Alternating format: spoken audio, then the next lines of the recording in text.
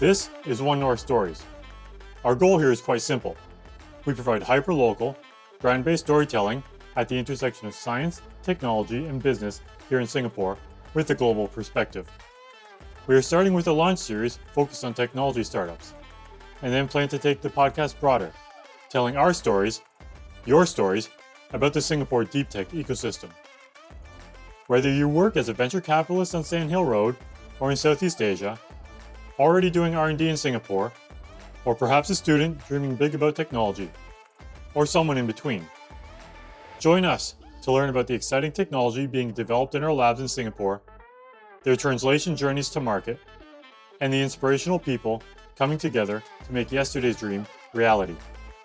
If you have future episode ideas, segment ideas, or want to partner with us on this exciting journey, please get in touch. Our contact details are in the show notes. These are our stories. We hope they inspire you to create your own. And now, on to the show.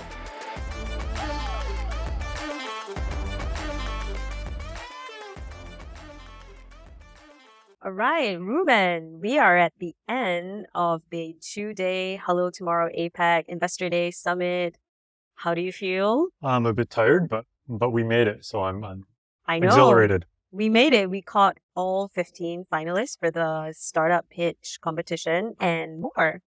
Absolutely. So yeah, very happy to be here. It's a tiring 2 days, but there's a sundowner drinks to go to. So let's cut this wrap up. Yep, for sure. Congrats to all the finalists for the incredible pitches. We heard so many different things from bioengineering to design, to sustainability, and all these different founders, CEOs from different backgrounds, some with an MBA background, some who are tech people. So I really enjoyed getting to know them, and there were some really memorable ones for me. Absolutely memorable. So before we kind of go into the intro to the founder interviews that we have later in this episode, how about some memorable moments for you from yesterday? I think I got to really see the spirit of entrepreneurship, that sort of self-starter spirit. One person that really stood out to me was Shilpa from Bioscan Research. She talked about how she went onto the WHO website and to find problem statements on what needed to be addressed, and saw that traumatic brain injury was, number one cause of disability. And she just said, okay, we need better ways of detecting traumatic brain injury at the point of detection. And she cold emailed neurosurgeons to find out more about the problem on the ground. And then she took her background in military defense R&D and ended up creating this incredible product and taking it further to other applications in cancer and beyond.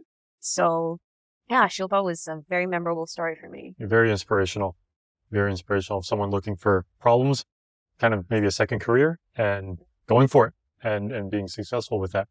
For me, lots of memorable persons, co-founders that we met. The one I want to highlight right now is Tadashi from Galderia. He's founder out of Japan, and he was inspired by An Inconvenient Truth. Yeah. Al Gore's PowerPoint turned movie.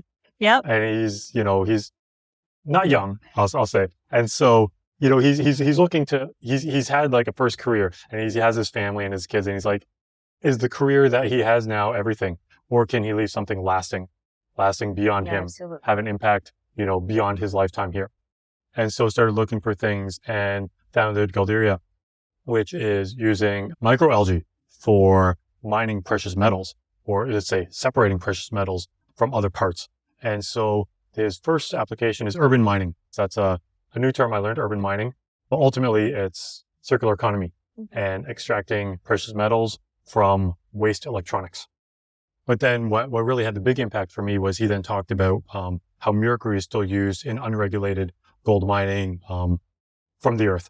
And mercury is used to separate the gold from the ore as it's mined. And I'd actually just read an article about illicit mining in Lombok, Indonesia, which is actually quite close to us in Singapore. Yeah. And about how the miners are going into the fields and they're then using the mercury to separate the gold, and then they sell the gold, but they're getting mercury poisoning.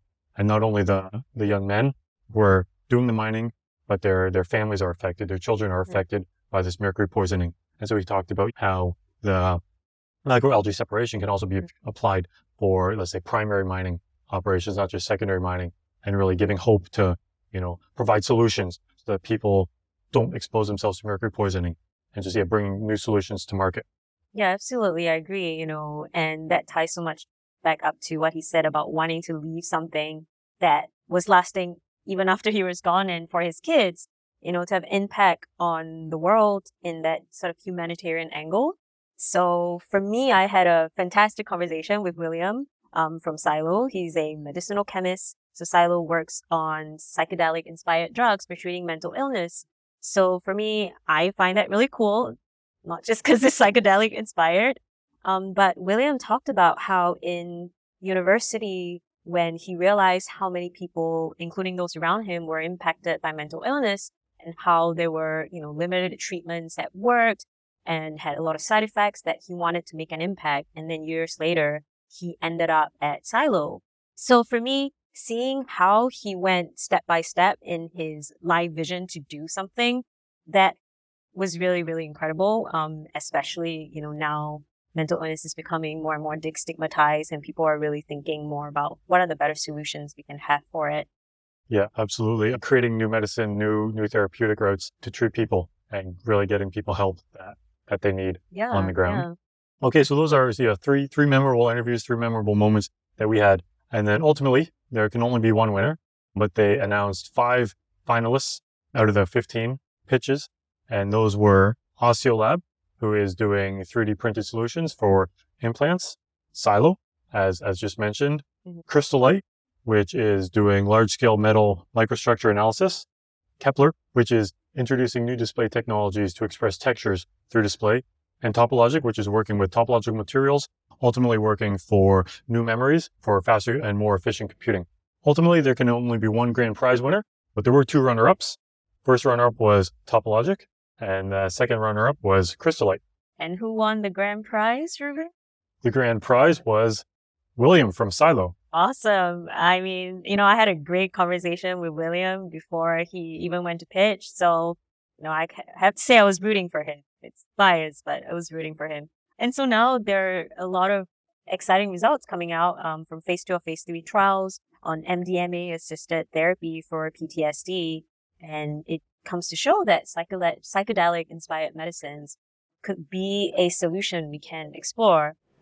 So yeah, thank you for inviting me, Ruben. I had a great time. It was really fun. Oh, it was fantastic having you here as a partner, Pei Ling. We look forward to future partnerships if you're not too scarred from these last 2 days. I had a really great time. High five. And yeah, so catch our interviews with the founders the rest of this episode, and we'll be looking to cut up the interviews into future episodes as well. All right. And signing out. That's a wrap. So we're here, day 2 of the Hello Tomorrow APEC Summit. Today is pitch day, and we have in the house William from Silo in Australia, a biotech company that treats mental illnesses with psychedelic-inspired medicines. That's correct. I'm so excited to be here, and I think it's a great initiative that you guys have put on. I've met some really fantastic people. It is my first time in Singapore, and I'm loving it so far.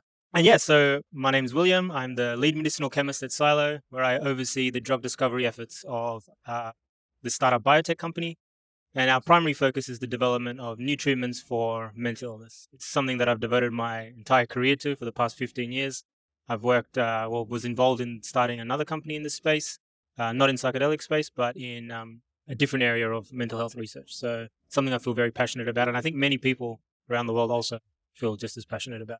Wow, that's really fantastic. 15 years. So how did you get your first start, and how did you end up right now in Silo? Yeah, that's a great question. So I think going through university was my first experience with a lot of people that suffered quite intensely from mental illnesses. And I think, statistics would indicate that the leading cause of death in people aged 14 to 45 is suicide, right? And whenever I was at school, I always thought that it would be a car accident or something else which would be the leading cause of death. But it was only when I went to university that I started to see just really how bad mental illness is and how it affects those that suffer from it and the lives of those around them. And I started doing my own just internal research, personal research, and found that current treatments for mental illness pretty terrible. They're only effective in about 20% of people. They have side effects, lots of side effects. So I thought that there's a need for new avenues of treatments. And so it was either be a psychiatrist or develop new drugs. And I didn't want to be a psychiatrist. So there we go. I enjoy being in the lab mixing chemicals, making new chemical entities. And so how I got to where I am now, so I was an academic. I was working on nerve pain and the incidence of nerve pain and also mental illness and chronic pain. And then COVID hit, and I was an early career researcher. And it was tough on us. My good friend, Sam Bannister, who did his PhD a little bit before me and then went to Stanford University, he noticed that there was a rising interest in this area of psychedelic assisted therapy. So these compounds from nature that have been known for thousands of years. I want to say that they're probably the earliest known therapeutics. Most indigenous populations around the world have investigated or looked at the use of psychedelics in various rituals. And only in the last 2 decades have there been a revived interest in the assessment of these compounds in high-powered clinical trials. And as someone who spent 15 years looking at data that's coming out of clinical trials and really being unimpressed at new antidepressants, and we started with tricyclic antidepressants, and they're super toxic, and then we went to SSRIs and then SNRIs, and now we've got triple reuptake inhibitors. And all of them are kind of much the same thing. And so when I started to see the data that was coming out of these clinical trials, following a single administration of psilocybin, there is a sustained antidepressant effect. And this is benchmarked against known antidepressants, and they outperform them every single way you look at it. But that's not to say that psychedelics are the answer to everything. Like, there are problems with psychedelics. And so Sam came to me and he said he's starting this company with Josh Hisman, our CEO and co-founder, around these psychedelic inspired, the keyword being inspired, medications for mental illness. And so we looked at the major problems with psychedelics, and one of them is that they cause hallucinations, right? So they're not going to be a take-home medication. And if we think that 50% of the world will experience mental illness before they die, just half the people, which is huge, having medication that has to be supervised by a psychiatrist isn't really scalable. And the other thing is that they also interact with receptors in the heart, and a chronic interaction of these receptors that cause heart problems. And so we started this company, and our primary goal was to see if we can differentiate between the therapeutic actions of psychedelics, the hallucinatory actions of psychedelics. I'm proud to say that after a lot of hard work and various computational modeling systems and an incredible team, we've managed to identify compounds that are inspired by these psychedelic compounds. So they have similar structures, but they're all novel chemical entities that we have IP for. And they perform just as good as psychedelic compounds, but they don't cause hallucinations in animal models of depression. So now we've got something that is scalable. Secondly, we wanted to look if they had interactions with the heart. They don't. So now we can treat chronic conditions, which most mental illnesses are.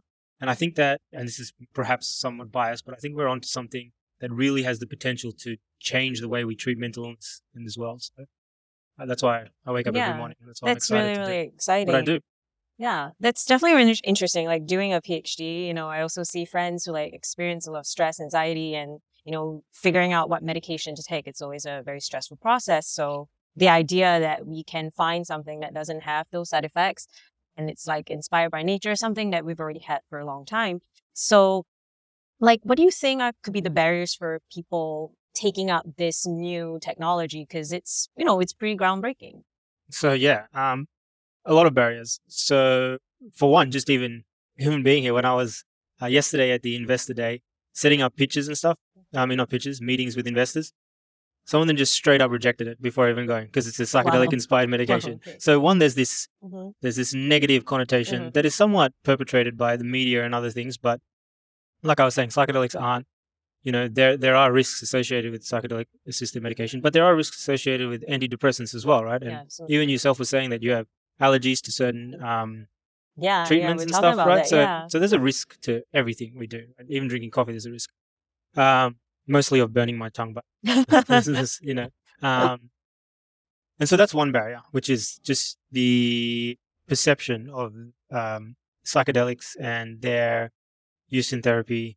And the second barrier is the negative stigma around mental illness. Yeah. Right? So when this study that was published by Cambridge and University of Queensland that showed that the incidence of mental illness is 50%, I was shocked, right? Because when you look at most research that's coming out, it's cancer and cardiovascular. So that would suggest that some of the biggest problems in the world are cancer and cardiovascular. And I'm not saying they're not big problems in the world, but the incidence of cancer and cardiovascular disease, even if you combine them, doesn't come close to 50%. It's 1 in 3. 1 in 3 people will either have cancer or cardiovascular disease, but half the people in the world will have mental illness. And so it really goes to show that there's the stigmas around mental illness and talking about it, and also the perceptions of society. And the last thing is investors are scared to invest in treatments around mental illness. Well, drug discovery in itself, because it's high risk, but also mental illness, clinical trials in mental illness are difficult Yeah, to say. absolutely. It's tough.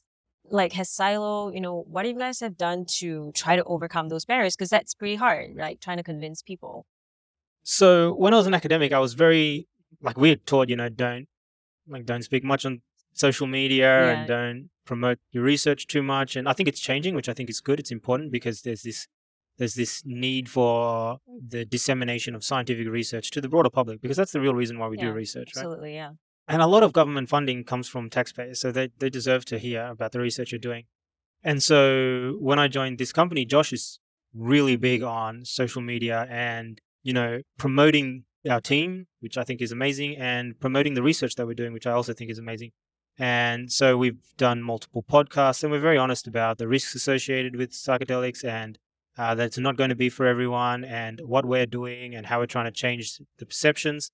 That's the first part. And ever since that, we have this monthly newsletter, which is curated of all the research that's come out in that month, which is amazing. It's a secret, Wow. but I also get most of my scientific reading from this newsletter. We have an incredible person, Have to subscribe Delara. to that. Yeah, definitely. I highly recommend. It's awesome.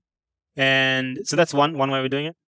Two, our initial investors are quite incredible people. So we have a bunch of people that invested initially, and they put us in touch with people that have an open mind. And I think that's really important. So I think one of the cued questions here is, what do we need? Money, yes. Exposure, yes. But what else? I don't know if money and exposure are the most important things. I think, and this is perhaps something that comes with more experience, but what we really want is partnerships. We want Yeah, to absolutely. Yeah. form relationships with our investors and our VCs, so that it's not just about money, that it's about what can you provide us as a company and yourself, really. It's helping themselves in the long term. And through the investors that we have, we've had connections with some huge, they're now advisors, but like huge psychiatrists, like people that have literally written the book on psychiatry, and people that have written the books on animal models of mental illness, which is tough to replicate in animals. So both of them are advisors now. We have the person who's the world leader in serotonin receptors as an advisor. So our team is incredible, and it's only through these investors choosing the right ones. So that's what we're really looking for now, as well as we move into this seed round, where we hope to make long-term partnerships, not just here's your money, talk to us when you exit, sort of thing. Yeah. Okay, let me take a step back and ask about the technology. And I know it has to do with like 5-HT2A 5H antagonists or agonists. agonists, yeah. So what are they in like simple biology terms?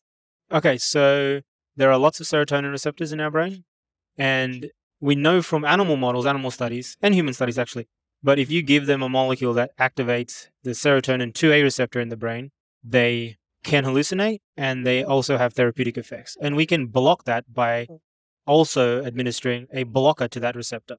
And when we block that, they don't have hallucinations and they don't have psychedelic effects. But here's the thing that really kicked us off, was that we are now producing, hopefully, because all of us here are having a good time, serotonin in our brain. And serotonin binds to the same receptor, serotonin 2A, and it doesn't cause hallucinations. That means that there must be molecules that can activate this receptor without any hallucinatory effect. And it's true, right? So we used computational models to design a platform, really, to screen millions of compounds from libraries that are publicly available, from our own in-house libraries, from libraries that we could access through collaborations and partnerships, and identified molecules that kind of mimic the therapeutic areas of the receptor and not so much the psychedelic areas. And, at the time it was kind of like let's see what this happens sort of thing. And we were amazed to see that we can have some of these therapeutic benefits. But again, there's a caveat, right? Animal models of depression lack a lot of translatability.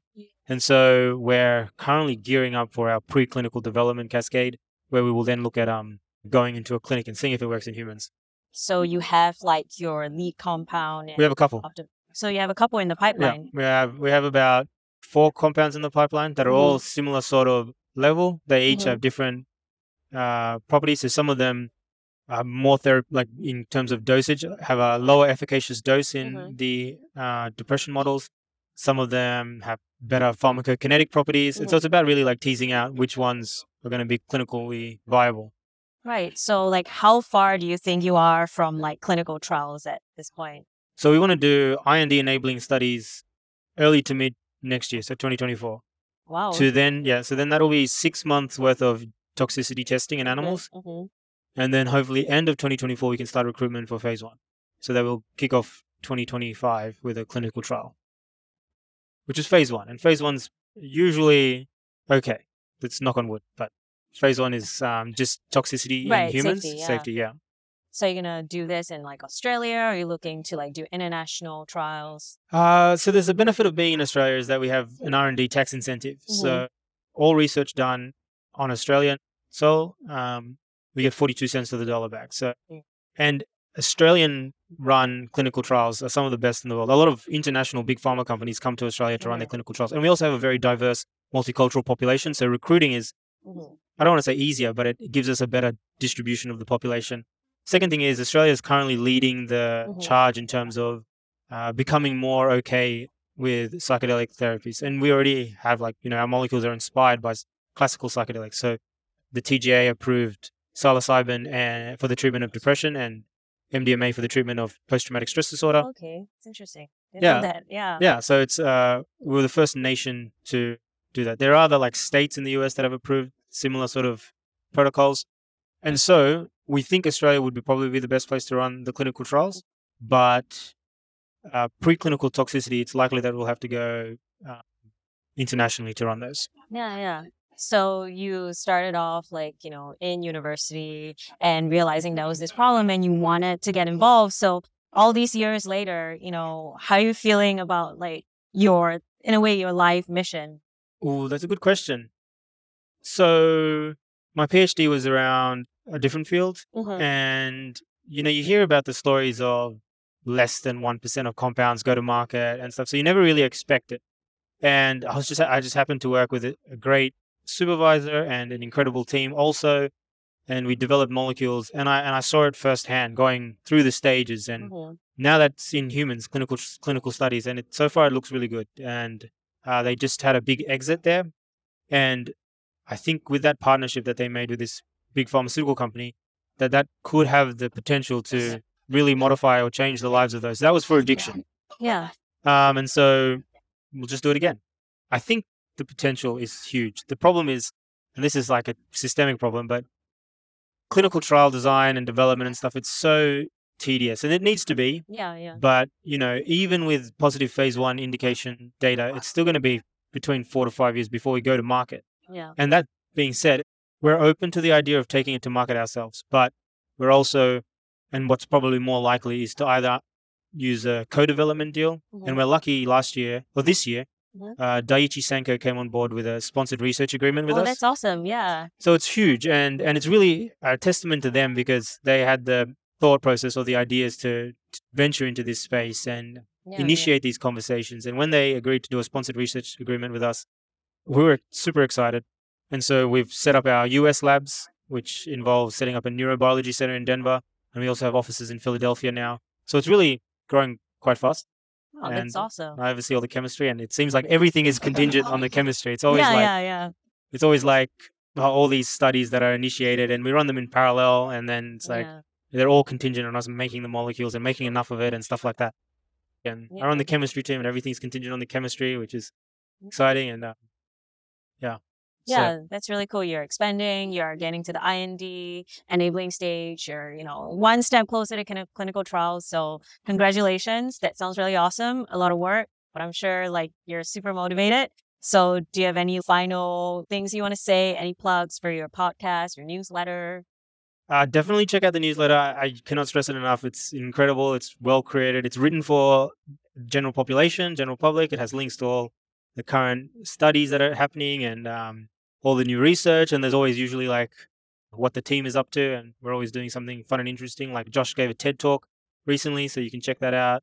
But yeah, I think everyone has the same goal, right? It's to make the world a better place. And that's why it's called Hello Tomorrow. Yeah. Thank you for your time. Thank you. Thank you so much. Thank you for the invitation and setting me up. Hello and welcome to One North Stories. We are here with Taiki from Topologic. Welcome. Thank you for having me. Taiki, can you share a little bit about your background and then Topologic? What are you guys doing? All right. So actually, I have a more background in engineering and in business. So I started off with a degree in aerospace engineering. So I was doing very, very different things using a lot in fluid dynamics and simulations. So I was planning to work for maybe like an aerospace company like Boeing, Airbus, but I ended up here. In between, after I graduated university, I joined McKinsey and Company. So I was at a consulting firm for about 6 years, and that's why I chose to join a startup after that because I wanted to get some hands-on experience in managing and business, not just from a consulting perspective, but being the sort of managing position. And that's one of the reasons why I'm here right now with Topologic. Okay, so how did you find Topologic, or did Topologic find you? So actually, it was Topologic that found me. So I'm not actually one of the founders. They founded the company back in 2021 with the professor mostly and a couple of people that supported him. One of the people that supported him was a former colleague back when I was at McKinsey, and he was looking for someone to manage the company, and he contacted me to start it off. Okay. So no background in topological materials or Not at all, spintronics no. or even IC. No, I was more macro, kind of physics. So Okay. very, very different field. Okay. So you said that the company was founded in 2021? Yep. Out of the University of Tokyo, I believe. Exactly. Yes. Okay. So what stage is the company at now in terms of like where you are in your product development? So right now we're developing two products. One is a semiconductor solution for very, very fast and very, very energy efficient computing. Another product that we're working on is a heat sensing solution for batteries and power electronics for very, very heat sensitive components. The former is at a very, very early stage. We're testing the physical properties of how it actually works at the moment. But the latter is more on a development stage where we're doing prototypes with some companies. We're actually doing some application development with Japanese corporations at the moment. Okay, so just curious then about the MRAM Yep. product. Are you guys at wafer level or still kind of doing small pieces and testing the materials? And Yeah, so we're creating tests on a 2-inch wafer right now, so Okay. very, very small wafers. Okay. We're making like sort of micrometer order cells and putting in a lot of current, see when they sort of catch fire, pretty much. That's what you do at the very initial stages of MRAM development, and that's what we're doing right now. Yeah. Okay, fantastic. And then the heat sensor for the batteries, right? Yep. I mean, you said that's a bit more mature. So right now we're working with automotive tier ones and some heavy electronics companies in Japan for potential applications in embedding our products into their solutions or utilizing it in their development phase and their R&D for analysis and tests and failure mode analysis, things like that. So you've got these two product lines Yep. going. Do they kind of depend on each other or are they kind of quite separate in terms of development? The core technology behind it is the same. So topological material is a material technology, and we just utilize different physical phenomena that comes from it. So both technologies are based on the fabrication of topological material into thin film in vacuum sputter, and we etch them in different ways, or we exploit the different phenomena in these different applications. So the root development is the same. Some of the core technology is the same. We just do very, very different application development for these two technologies. Okay, so we know micro nanofabrication can be quite expensive. Oh, yeah. Are you guys doing it on your own or kind of still leveraging University of Tokyo or other partner labs? Yeah, so we do a lot of leveraging actually, because if we were to actually develop our MRAM products by ourselves, well, that's going to cost a lot for us, in terms of asset wise. So we do leverage some of the facilities in the University of Tokyo. However, that does not complete the entire process. So we do work with other universities in Japan and also some organizations and corporations in Japan and in some cases Taiwan, because there's obviously a large semiconductor industry based there. So yeah, we do talk with these people in collaboration. Okay, so what would be, let's say, your timeline to get to maybe an 8-inch wafer?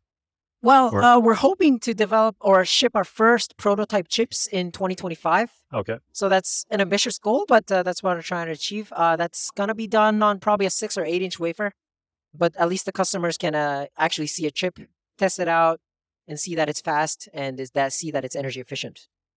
Okay, so what do you need to do between now and then 2025 to make that reality? Let's say besides money. Right. So right now, we're actually creating, the magnetic tunnel junctions or like the very, very cells that record the ones and zeros. We also need to do a lot of development around the circuits that allow the reading and writing and the transistors that operate it. We do need to do a lot of development there. We actually need to do a lot of development in process because you're going to put transistors in there. You're going to put electrodes in there, which we do not have at the moment. We're just probing each of the cells at the moment. So that's going to be happening over the next couple of years. So we need a lot of engineers in semiconductor process and array circuit wise, which is not abundant in Japan, to be honest. And also, as you mentioned, we need a lot of funding. Yeah. A lot of funding. Okay, great. Anything else you want to share today about TopoloGic, either on the MRAM side or the heat sensor side, or any other things you have up your sleeve? Well, I only have those two things up my sleeve at the moment. However, since we're a material startup, I think it's important that we're always, looking at the new developments in research, in state-of-the-art research, so that we can always, start a new pillar of technologies that can, help pretty much humanity overall. I mean, our MRAM solution provides technology that slashes power consumption by tenfold of data centers, for example. That's what we're trying to achieve, and that's something required to sustainably implement, edge AI and generative AI overall, because it's a very, very power consumption heavy application at the moment, right? So yeah, that's what we're trying to do. If there's companies interested, or students or engineers interested in joining, the door's always open. Okay, great. Well, thanks so much for your time today. Oh, thank you. The pleasure was all mine. Hello, we are here with Le from Crystalite, which is a technology spinout from NTU. Yes. Welcome to One North Stories. Thank you for having me today. Yeah. So can you give us a little bit of introduction to yourself and then the technology of Crystalite? So my name is Lei, and I am actually working on this Crystalite project in NTU. This is actually a proof of concept project funding from NTU ITIF, and we're trying to build the prototype that can be ready to ship out to customer for testing right now. Yeah. Okay, and so Crystalite, I mean, it's a microstructure analysis tool. Yes. That you're developing or have developed and now prototyping. Can you explain a little bit what's the physics behind it? So normally, like right now with current technology, if you want to check for the microstructure or in general for quality of metal component, you need to basically section the part, cut it out, polish, put it into the electron microscope, which is very expensive and very slow. And what you get from that is just a very tiny map of microstructure information from a large part. So if you want, that may not be representative for the quality of the entire component. So what we give here is like something like you can look at the microstructure of the part as a whole. So without cutting it, without destroy it. And it's much faster too because it's optical based technology and also our AI based kind of analysis. Yeah. So it's a non-destructive technique that you have. Is that correct? Yeah, and non-destructive in the sense that we don't need to cut it smaller to put into the machine. We can put the part as a whole. Yeah. Okay, and then you also said, I mean, it's a large area microstructure analysis. Yeah. And then you use the word AI, and that was going to be my question. One of my questions, like large structure means a lot to look at. So how do you decipher all that down to the microstructure? So actually, the measurement principle, the analysis principle is like we shine a line into a piece of metal component that has been chemically etched. So basically, when you shine a light at different angle, each crystal will reflect the light differently, and then we capture all this information using a camera. So after that, what we do is like we correlate the reflection signal from each crystal with the orientation from that same area that we measure using the conventional technique. So basically, you just need to train the machine learning model using a small area, and then you can use that to characterize a large area much faster. Okay, fantastic. So who would use a tool like this? I mean, metallurgists, but like what would be, let's say, an application use case that our audience could relate to? So the first customer segment that we are targeting at is like metal manufacturing. So those that want to check their like output, product quality, something like that, or some other metal manufacturing, they import metal feedstock from like a third party. They want to control the input quality of the metal. So they also need to check for this kind of information. So that one segment. Another segment is the aerospace engineering. So like just now, I think I mentioned like for turbine blade, for example, which is the considered the most critical component in the aircraft engine. So people right now, they still do it manually and visually checking only by a skilled technician. So there's no current tool that can help them look at the entire blade without destroying it to get the microstructure information. Yeah, so that's our initial targeted market. Another market is for also university teaching and research.